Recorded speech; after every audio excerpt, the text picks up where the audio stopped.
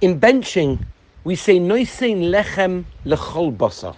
That Hashem gives lechem, food, to every living creature. How do we get these things? How do we get what we need? So Chazal tell us very clearly, Gemara and Kama Makoimus, that it all happens through tefillah. There is nothing that a person can ever receive without tefillah. In fact, Shin Pinkus brings down that a person can be zoichet to get things that he was never zoichet to get. He shouldn't be getting it, but he gets it anyway because he davens. The only way that we can ever receive anything is through tefillah. And the truth of the matter is, we often exaggerate and we often think, well, it's only for the big things, we need a shidduch, or you need this, that, money, whatever it is. But like for the small things, we'll figure that out. But it's not true. Because we have to realize that tefillah is for everything. Reb Nosson of Nemirov once said he had a slight need for something very, very small, insignificant thing, and he mentioned it to the Heilige Rebbe of Nachman. He said, what do I do? Nachman answered, very simple, just daven to Hashem. And he writes, it's brought down in Sichas Haran, that I was astonished to learn that, a person has to daven to Hashem even for a small, trivial thing, even like this, even when it's not even a necessity. When Reb Nachman saw my surprise, he said to me, is it beneath your dignity to daven to Hashem for even a minor thing like this?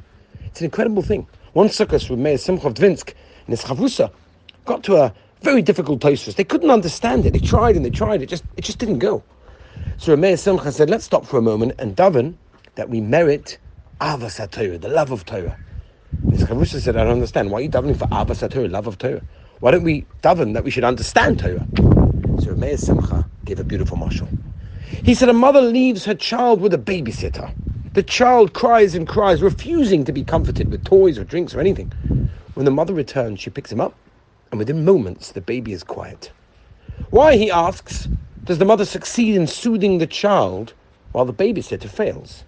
And the answer is simple, that her love for the baby is so deep that she just knows what's bothering him. She's able to respond to his cry and attend to his needs. If we truly love the Torah, it will become a part of us. And we will be able to decipher the most innermost meanings and understands all of its intentions. That's why we daven for the love of Torah. When speaking for others, the Briskerov would sometimes daven. And when a visitor poured out his heart and the Rav needed to say the right words, he could be heard repeating psukim, asking for Hashem's help. It's such an incredible thing. We have to realize, davening is the most important thing in the world. And Nefesh HaChaim brings down in Shadalet that if a moment would happen in the entire universe, that everyone would stop davening, that means everyone has exactly what they need, the world would go back to the way it was, Tohu Vavohu. It just wouldn't exist because the world exists through tefillah. Mishnah and Pirkei Avos also. And we have to realize that tefillah doesn't only mean the big things, and even the small things.